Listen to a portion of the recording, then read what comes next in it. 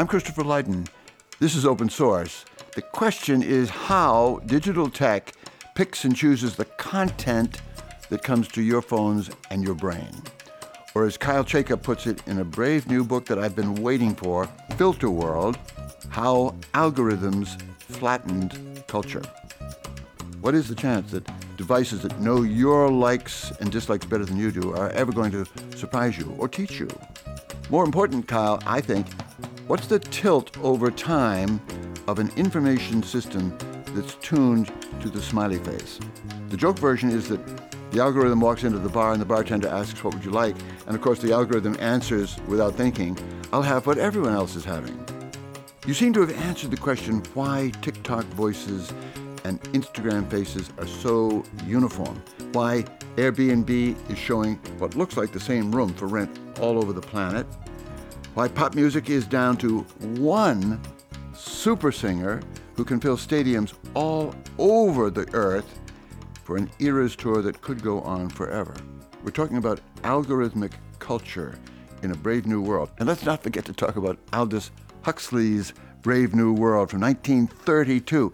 Crazed dystopia, scandalous fiction, and we seem to be living in something very like it. Sample the sound of it, what people should hear as algorithmic music. Your brain on algorithm culture. What are your favorite examples? What comes to mind when I think of algorithmic culture, maybe first is this YouTube channel called Lo-Fi Chill Hip Hop Beats to Study/Relax to. And you can kind of hear it's like chill drum beats and drum loops, some soft synth music, maybe a few drum brushes or like acoustic sounds. But overall, it's just this like totally lulling, soothing music that you don't need to think about at all. And that's playing 24 hours a day, 7 days a week on YouTube. And I also think of the kind of cliche TikTok influencer voice in which the person on the screen has to pack as many words as possible into as small a space as possible and also not disrupt the flow of information. So they just talk very quickly and very monotone and try to tell you something and keep you listening. And it's just very off-putting. Who decided this is how we were going to talk on TikTok? It honestly gives me secondhand embarrassment anytime I hear people talk in this cadence. And yes, that is my mother's wedding dress hanging in our entryway. It's her world and we're just living in it. And picture the puffy Orale jacket, it's called, or the Amazon jacket.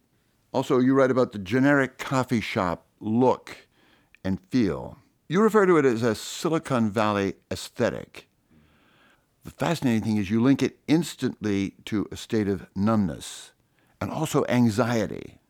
Yeah, it goes in both directions, I think. Like these algorithmic cultural aesthetics have a way of numbing you and just kind of dulling your senses, but they're also anxiety-inducing because your mind kind of rebels against that numbness.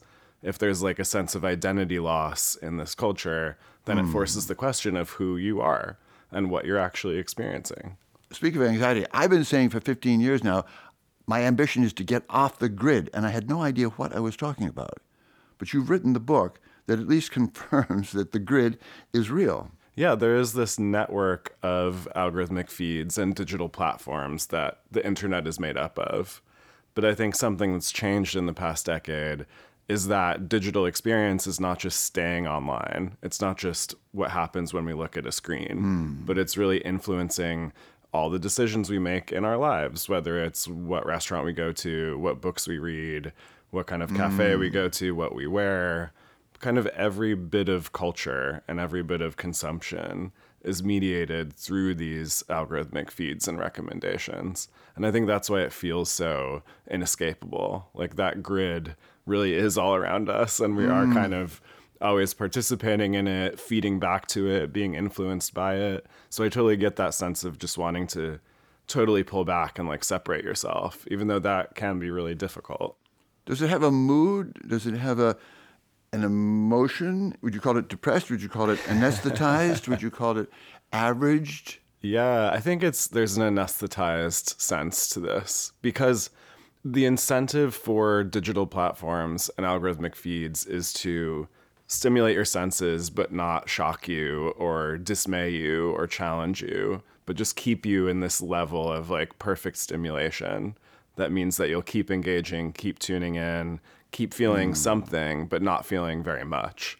So I do feel like it's this kind of pleasant, numb thoughtlessness that's not disruptive. Like, you're not disgusted by the music on Spotify. You're not made angry by it. You're also not feeling a strong emotion. You're not being moved by great art. You're just kind of being stimulated. The algorithm being a formula that's derived from billions of requests for a reaction. Yes. Like, dislike, don't. Yeah. The structure of an algorithmic feed, let's say, it's a formula of a bunch of variables that the tech company measures at every second. So that's like how many people are clicking on something, how many people are reposting it or sharing it, how long are people listening to a song or watching a video. And all of the data from all the billion users on Facebook are fed into that system and then used to kind of predict what each different user might be likely to do. Big questions that we've got to get to before we're done. Is it a permanent lock on our culture, our brains, one by one?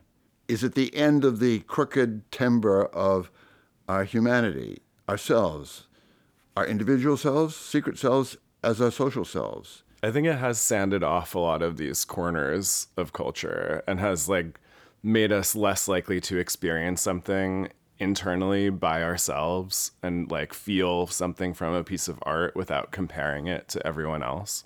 So in that way, I think the total public nature of these feeds and the public nature of the internet and culture on the internet deadens like that inner self or like deadens that secret self. Just because what you're thinking about is not necessarily, do I like this thing? What does it make me feel? Instead, you're thinking about how many thousands of other people have already liked this? How much attention is it getting? What is its public footprint? Kalcheka, you write at some point that the dragnet is inescapable. But before we shoot ourselves, you've also written in the current New Yorker a wonderful piece on how you cleansed yourself. And I want you to tell us that story. At a certain point, particularly after the pandemic, I was just really online. Like I found myself being online at all hours of the day, constantly consuming these algorithmic feeds on Twitter or Facebook or Instagram. And I just felt completely overwhelmed by them. Like I think I felt that sense of identity loss that I had been swept away by the internet. And a kind of addiction too, maybe? Oh, for sure. I was addicted to the infinite feed of information. Like I could always find something new and different, and it would always be recommended to me based on my own taste. So what I decided to do was to just see who I was without all of that influence and cut it all out of my life for 3.5 months, I think, which sounds like no big deal, except my whole life was online in a way. My work was online. My friends were online. My like cultural consumption was also online. So it marked a big shift in how I moved through the world, and it forced me to look for other ways to consume things. And you came out of it alive. I mean, here you are, well, writing, reading, broken the thinking. addiction. Yeah, I mean, I think it helped me clear my mental infrastructure in a way. The lack of constant stimulus and the ability to separate myself from that whole ecosystem was really important. I think I had this subconscious perception that I had to be on the internet, that I had to be consuming all of this information all the time. And it wasn't actually true. Like that addiction to all that stimulus was not actually serving me. It wasn't giving me perhaps the most fascinating things I could find. And it was just making my psychology too reliant on all of this material. How did you answer the question that so many people have spoken to you, which was, how do I know that what I like is really what I like? It's such a good question, and I get it from more and more people. Like, I think there's this huge anxiety that the internet and algorithmic feeds are warping our desires and our preferences. They're kind of telling us what to like rather than just serving us what we organically like. And I think my advice is just to allow yourself to feel something from a piece of music or a work of art or a book, and to kind of separate its public perception and its footprint on the internet from how you actually feel in that moment of interacting with it. So, I mean, you know, a lot of people buy clothing on Instagram because they're bombarded with advertising for it, and they buy the new puffer coat or, you know, leggings, as one woman. Or underwear. Yeah, literally everything is on Instagram now. But that's like Instagram showing you what your preference should be. I would hope that you would go and try something on yourself, or like look for something that doesn't match the aesthetics of Instagram, that doesn't fit within these predefined Did you find formats. who you are? What is your aesthetic? What is your cultural zone, your era? Yeah, I think so. I mean, it made me think more about that sense of, okay, what's truly resonating with me? And that's not always the answer that you expect. So I think during that time when I was really off all of these feeds, what I ended up getting really into was samba music. Interesting. Which I had never given a thought to before, really. Like maybe I had heard a few songs and I liked it, but I just really went down that rabbit hole intentionally and did the work of researching musicians and looking at historical periods of this music.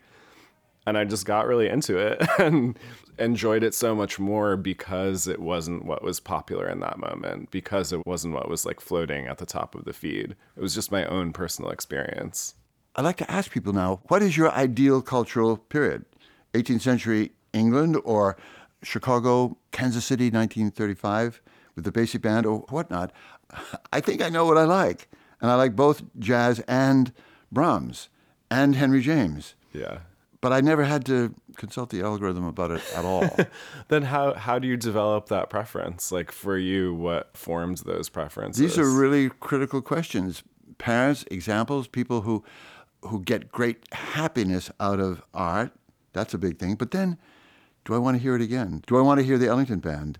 Yes. My rule had been that the music you like and maybe dance to or are taught at age 13 becomes the music of your life, uncritically. But now I think, no, there's something real there. Yeah. And I feel very blessed by the culture that I was introduced to as a kid. But I hope we like keep that plasticity in a way, or cultivate it more. Like we do imprint on what we love as a teenager, and that's a critical moment for our tastes and preferences. That's what we identify with in a really deep way. But I think you can keep that ability to like bring something new into your mind and like have it strike you and reform your identity if you let it. Like if you seek something challenging or weird out, or if you try to experience something without a preconceived notion of what it is or should be, maybe we can have those experiences again. Kalcheka, I want to go through the history of all of this because we've been through these crises of technology and culture. Socrates didn't believe that anything should be written down. Writing was an impediment to memory and thinking, not to mention conversation. But it goes into the modern world. People have wondered about what's happening with popular culture. Philip Roth, the novelist, said to me that in the early 1950s, it must have been, his guess was the final score would be University of Chicago 22, pop culture 7. He was kidding, of course. But then television took over, denounced as the idiot box for killing off books, ruling a vast wasteland, as Newton Minow said. But then rock and roll flattened another whole swath of culture in the 50s, killing off the Great American Songbook, that sort of thing. MTV killed off the radio stars. You had to have video or you died. And then cable television killed the magic of TV, 57 channels and nothing on, Bruce Springsteen said. Speak of how this cloud of internet manipulation by algorithm is different. Maybe worse or maybe just the same old thing. Yeah, we go through these cyclical crises, I think. Like every time we encounter a new technology or even a new form of culture, like a rock and roll, there is this sense from some people that, okay, now culture is over. Like this new thing has made it so banal that it's no longer worthwhile and it's been denigrated and degraded, like Socrates said of the written word destroying language, which obviously it didn't. And I think culture always survives in a way. Like there's still the human In a way, need. that's a key question. Yes, it can be easier or harder. The human urge to create never goes away. But I think what we're facing right now is just that the sheer scale and speed and volume of these algorithmic feeds and of the digital platforms that we exist on, that's different from television, from radio, from the camera. I think what the difference is that we're also tied up in these filters. They really direct not just what we experience, but how we experience them. Yep. That it leads us toward I mean, I use the word filter worlds as the title of the book because I wanted to evoke this like impenetrable bubble that surrounds us, that affects every decision we make, every piece of culture we consume, where we look, what we appreciate. So to me, that immersiveness of the technology and its granular impact of really affecting everything at once, like that to me is a different problem than these other forms of technology. The decline of reading and writing, reading especially, are real things though, and they are the essence of the inherited culture. No? I mean, that worries me. The destruction of reading. Well, yeah, the breaking of that habit. Yeah. Even of old-fashioned things like reading aloud to each other, to children, spending a weekend with a book. Yeah, I think the internet's promise to always deliver us new stuff and just a flood of novel and superficial and ephemeral things has lessened our ability to deeply engage with one thing at a time. Rather than sitting down with a book, you're on your TikTok feed, which just leaves you with nothing. Like you can spend an hour on TikTok and leave just feeling empty, essentially. Whereas if you read a novel for an hour, you've at least like communed with another human's consciousness and like experienced a piece of art, and you leave that experience feeling, I mean, hopefully feeling something, maybe feeling creatively inspired, maybe feeling a sense of sympathy or the universality of human experience. Or it might make you feel annoyed and angry because maybe that piece of art provokes you in some way. But all of those emotions are more valuable than the kind of numbness, I think, that comes from just passively consuming a feed of content. In my own lifetime and yours, it's amazing how creative individualism survived in various ways on the margins in jazz, in rap, in 70s filmmaking around people like Robert Altman, Scorsese, the couple of Godfather movies, then prestige television into the new century. I mean, West Wing, The Wire.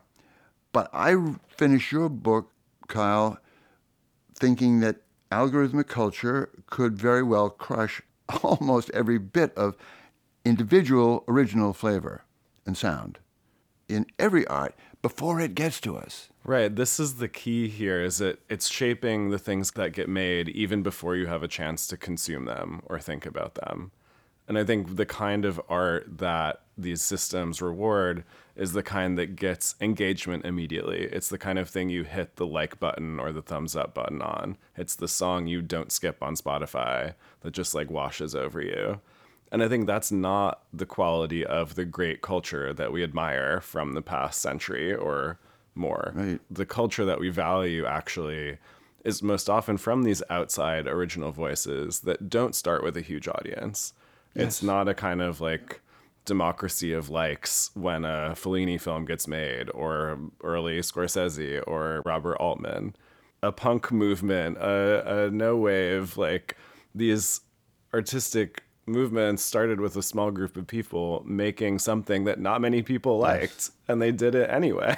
And we hear it now, 50, 75, whatever, years later, and it's gorgeous. Yeah, it takes time to appreciate these things. Like, time is one thing that algorithmic feeds take away as well. Like, they take away that sense of having patience and sitting with something and allowing something to develop. Because in a feed, if you don't get the likes right away, if you don't get the attention immediately, you kind of get swept away very quickly. So you don't have a chance to slowly earn that audience. You don't have a chance to convert people in a way to your new idea. Have you seen this new movie, Oscar contender, called American Fiction? I haven't seen it. I loved it. It's a tragic comedy about a black writer dumbing down his language to match white cliches of ghetto life. And it's wildly successful, to his own disgust and dismay. He says the worse he writes, the more books he sells. Yeah, he has like molded his work to the expectations of the public and to the kinds of like stereotypes that he hates. Exactly. But he knows works for a lot of people. Yeah. And that's the kind of same process I think that artists go through with these platforms, is that they see what works. They're confronted with what's successful at every second. And there's a real temptation to just make your art what works. Like, of course, there's money in it. Yes. I mean, you have to for an art career to be sustainable, you have to make money in some way. And the way you make money these days is by cultivating an audience online. So you have to work to cultivate the audience to make money off of them. Otherwise, you may not survive. Like your art may not be sustainable. And that forces you to comply with the feeds. And I mean, I describe in the book too this phrase content capital, which describes the ability of one piece of culture or a person to generate more content around their practice. Influencing. So a painter makes a painting, but they also take selfies in their studio or post photos of their vacation or talk about their outfit of the day. And these are all like ancillary forms of content that are not the art itself, and yet they succeed online. So there's this pressure to do all of the other things that aren't the art to sustain the art, but then those other things crowd out the actual creative process that's supposed to be the priority. Kyle Chayko, what does taste have to do with it? I mean, algorithmic culture is a kind of substitute taste, or it's an authoritative billions averaged opinions taste, which is hard to admire. But we grew up in the notion that there is no accounting for taste. You can't argue about taste. But what do you think in the end? Does the algorithm know better, or is it a terrible substitution? Well, now I think we have outsourced taste in a way. Like that phrase, there's no accounting for taste, in a way respected your personal preference. It says that this person may have preferences that I don't understand, but that's still their desire. Yeah, it honors the individual and the democracy in a way. Yeah, the algorithmic feed or the equation doesn't say that. It just says, okay, the more people like something, the better. And the more people like something, the more people should like it. It's just like an endless scalability or acceleration of the most average stuff. So I think we've given over that responsibility for cultivating our personal taste and knowing our own desires to these feeds that just kind of reflect our own actions back at us. And in a way it works. I mean, the TikTok feed will suggest things that might interest you. One strange thing that came up on my TikTok feed was videos of people retiling showers. And it was just a strange, like I never thought of it. It's an interesting kind of mechanical process. And I engaged with it. And so TikTok served me more and more and more shower tiling videos. What is a shower tile video? It's like, imagine a bathroom renovation and you've taken out, the shell of the tub or of the shower, and then you're left with the bare wall. And then you need to kind of put on the spackling sticky stuff and then lay the tiles one by one and then grout the tiles and seal them and stuff. Like it's a interestingly material process that I enjoyed watching. But at the same time, I don't think that's my taste, or like my enjoyment of that thing is to no end. It's just sensory stimulus. This is full like plumber kind of home renovation style stuff. This is the hidden contractor within, right? Yes, exactly. It illuminates something that might click with your brain in a way. But I think we mistake that for tastes. We mistake what we react to, what we like numbly consume, for a deeper sense of personal taste. I mean, taste is things you identify with, things that are like at the heart of your being that really move you, push you in a new direction. But these things don't do that. Like, I'm not moved by my shower tiling videos. To me, the other dimension, though, is time. A preference, an enjoyment, pleasure, admiration of an artist that lasts 20, 50, a lifetime.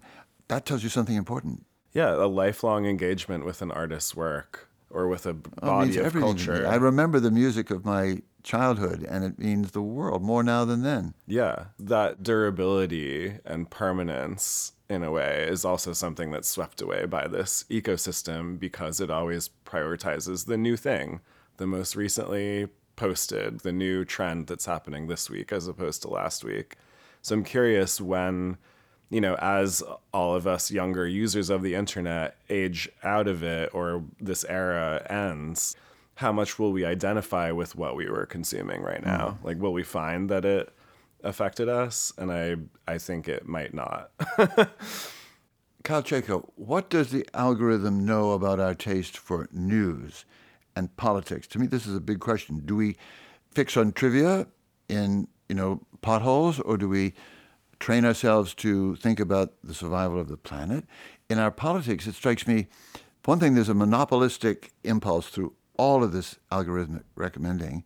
And in our politics, it shows up as Trump. In many, many ways, you could say it's pro-Trump and anti-Trump. We don't know quite what Trump is, love him or hate him, but that's the point. Yeah, I think these feeds and the platforms drive us toward one thing. Like, I imagine them often as giant funnels where they take this diverse, widespread group of people and minds and then funnel us all toward one solution or one piece of content that compels us.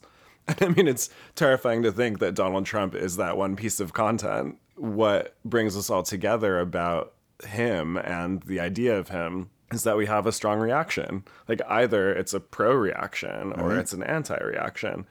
Nevertheless, you just can't escape the gravity of that one thing that everyone is orbiting around. Yeah. Funny segue, but Taylor Swift, it seems to me, is the monoculture in our music. Yeah. And I have kids and grandkids who love Taylor Swift, which is not my point. The question is, what did it take besides talent to become this one-woman monopoly? Not just a billionaire, but a universal superstar, literally all over the world, without a rival, without a close second in the realm of pop singing, except possibly Beyonce. Yeah, I like that word monopolistic because it reflects how they kind of demand our attention. Our attention is kind of moved toward these people.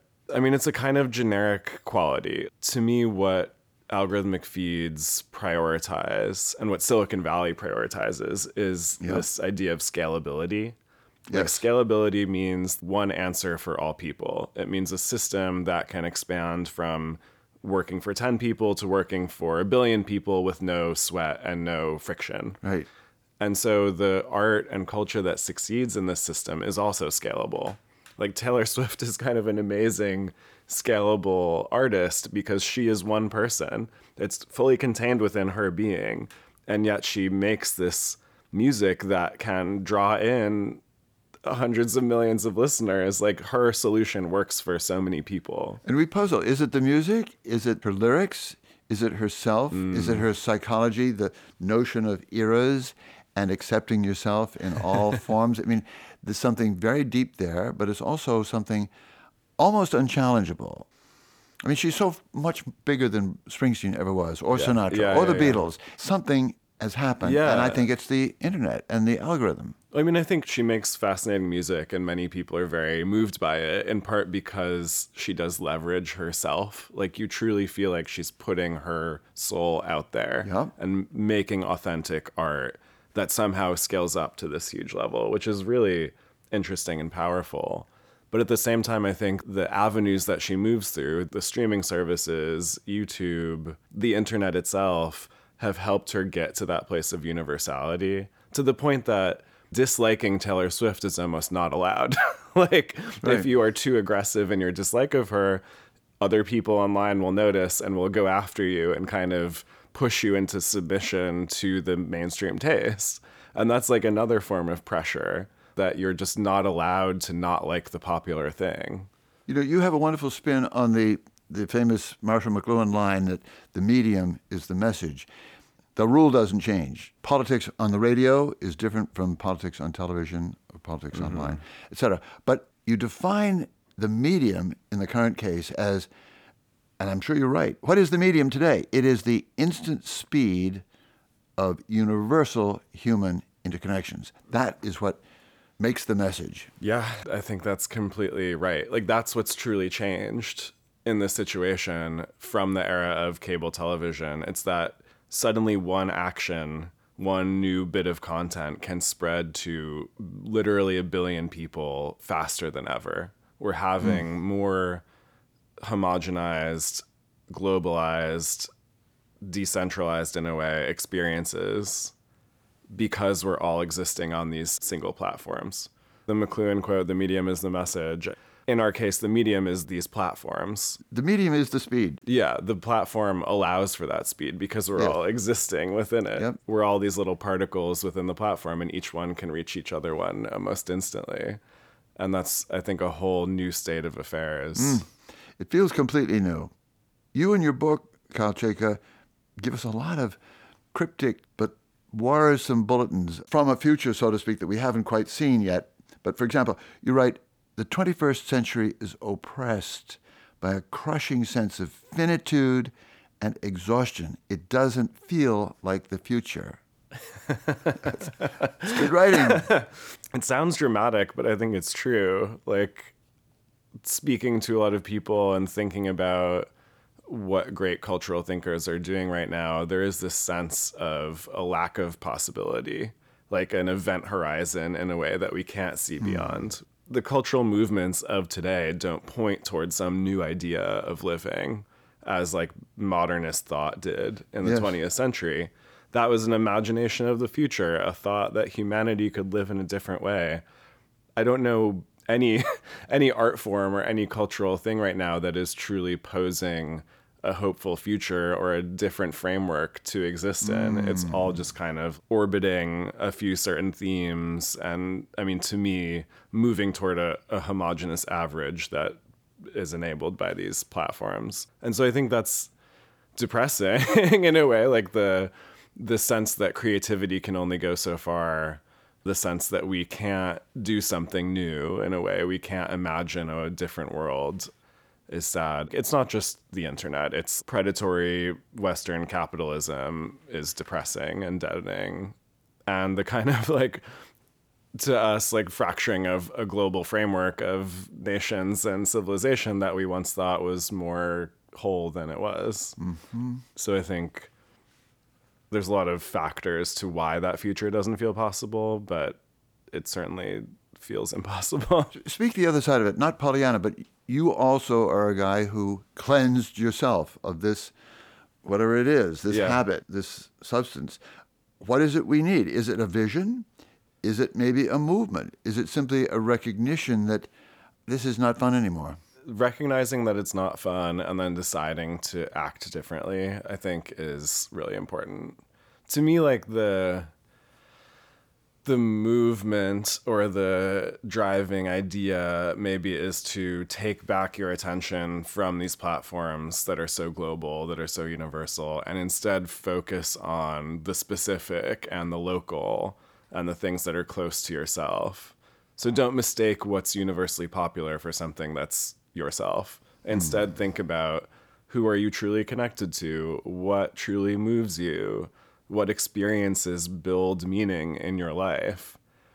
To me, there's like an attitude shift there. Instead of being obsessed with what's going viral, essentially. Yeah. Like moving away from that and thinking about, okay, what matters in my moment? What matters in my life, in my space? Which is ironically the name of a social network. But it's a kind of like community culture and a reorientation towards small scale things and meaningful exchanges. That can always happen. We can always log off. We don't need to have our attention directed by Facebook or Instagram. I'm thinking of it as you speak in terms of music. Music is not the great legacy. It's what people do. And I think one cure for this depression in a way is to make a little music on your own. If it's just singing in the tub, literally taking violin lessons or something and realizing that that's what music is first and foremost. It's your impulse to create and to create express and yourself. hear notes in harmony or otherwise and start again. Communal singing, for example, all sorts of things. Cultivating more DIY everything is kind of a good answer here. I mean, I'm always really inspired by my friend who lives in London, who actually works in social media. She runs a social media account for a business, but in her own time, she pursues like spoon whittling classes and figure drawing. And she walks through London and learns about the history of buildings and how the city came to be what it is. She's really, really good at focusing on the local and the meaningful in a way that I find really inspiring, because I admittedly am very distracted by what's popular online at a given second. Will it take a movement sooner or later? I think of the slow food movement, actually, which was this movement that started in Italy in, I think, the 80s or 90s, that just refocused people's attention on where food was coming from, thinking about the farmer, thinking about the land, thinking about the whole supply chain of how the food gets to the restaurant. And I think we could have a similar movement for culture. Like the slow food movement is, no one's offended by it. Right. Like it's not a revolutionary dramatic force or something. It's just a change in how we consume things. It's a change in what we prioritize. And so I think you could do the same thing for a lot of cultural forms when you start thinking about, how am I connecting to the artist? How am I supporting the artist making their work? And how am I participating in whatever art form that I'm looking at? Like in the DIY sense, if you like a musician, I don't know, maybe you try to play some of their music. You Exactly. learn a song on the guitar. You learn how to program drum loops.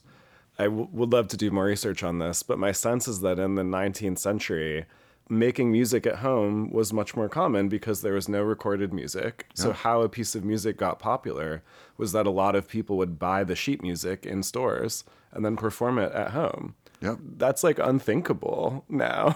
That is totally not what we do. We consume the product. We hear the music on the radio. We look at a painting in a museum. You know, we go and consume something rather than participating in the process ourselves. And it might be nice to return to that, to return to making the culture together. Say it's possible. I remember singing "She'll Be Coming Around the Mountain" around the piano with my mother's not expert playing and 6 kids all joining in. That was our introduction to music. Right, like, and that feels very healthy in a way. Like that feels like it builds our enjoyment of art and builds appreciation. One thing that I did recently with this friend in London actually was we played over Christmas some games of Exquisite Corpse, which is this surrealist drawing activity where you divide a piece of paper into 4 sections and you all draw a figure together, but no one person can see the other sections. So it becomes this surreal collision of body parts and mishmash stuff. And it was just a way of like making our own art at home and pursuing creativity without a thought of, what is this going to do online, or will this go into a museum? It was just to enjoy it. Sounds like fun. There's anxiety in this algorithmic world, but there's also a lot of contentment, I think. People saying, well, I'm hearing the music I like, and I'm sort of in control. Everything's okay. What do you say to them? Yeah, it's not a problem necessarily. Like, it's not a problem that you find nice music on Spotify. It's cool that you can get recommended interesting videos that you don't know about on YouTube. The problem comes in when that's the only way you can consume things. It's kind of the only method of expanding your taste. So if you're just following the Spotify algorithmic recommendations, you're not going to end up in a very satisfying environment. Like, some people are very satisfied. They find interesting stuff. They get a lot of material. There's no end of content.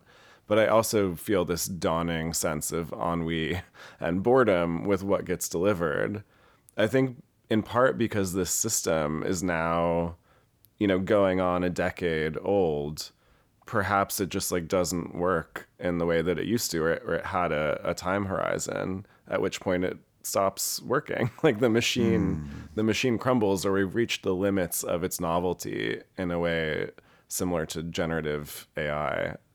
A reason that I'm optimistic is that people are so bored.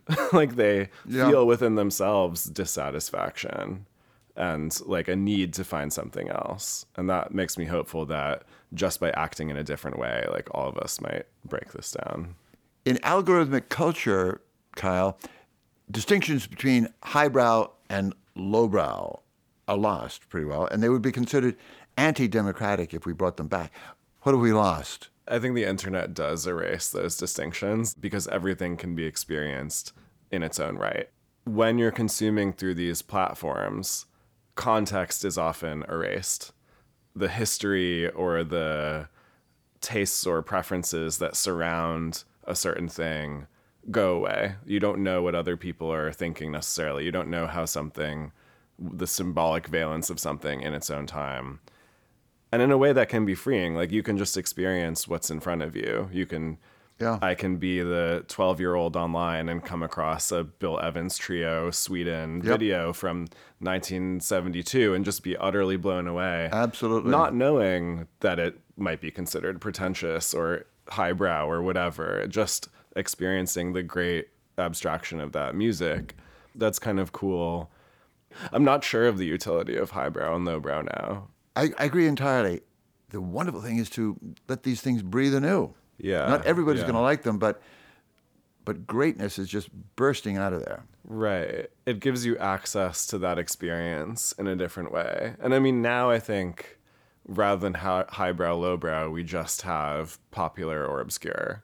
So we have things that have a larger audience and things that have a smaller audience, or niche, like niche versus popular. And so on one level, you have a Taylor Swift who is popular with millions or a billion listeners. And on the other side, you have a niche thing like a new classical composer who makes dissonant string trio works or whatever. And so the difference now is like Taylor Swift has 1 billion followers. This composer has 1,000 or 300. I think that's the kind of separation that we're making now. Is it's not based on pretentiousness or elitism. It's just based on audience. It's like the metric of eyeballs or ears, and that's all that matters. Everything always reminds me of James Joyce supposedly saying he didn't really care whether 1 million people read Ulysses or one person read it 1 million times. The book is there. Yeah, or the Velvet Underground line that their first album only had 1,000 people listen to it, but every one of them started a band. Like, I find that the internet and algorithmic feeds doesn't prioritize that kind of culture that reaches a small audience, but really empowers it and really inspires it. Kyle Chayka, thank you so much. Dare I say, down with algorithmic culture. Yes, this was really fun. Thank you. Kyle Chayka writes about digital media and culture at the New Yorker magazine. His new book is Filter World, How Algorithms Flattened Culture.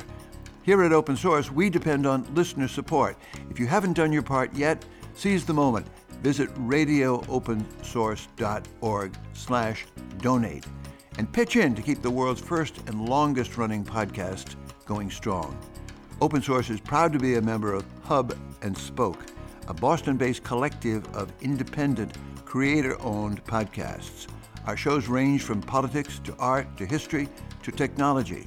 We come together around the principle that independent voices are more important now than ever. You can learn more at hubspokeaudio.org.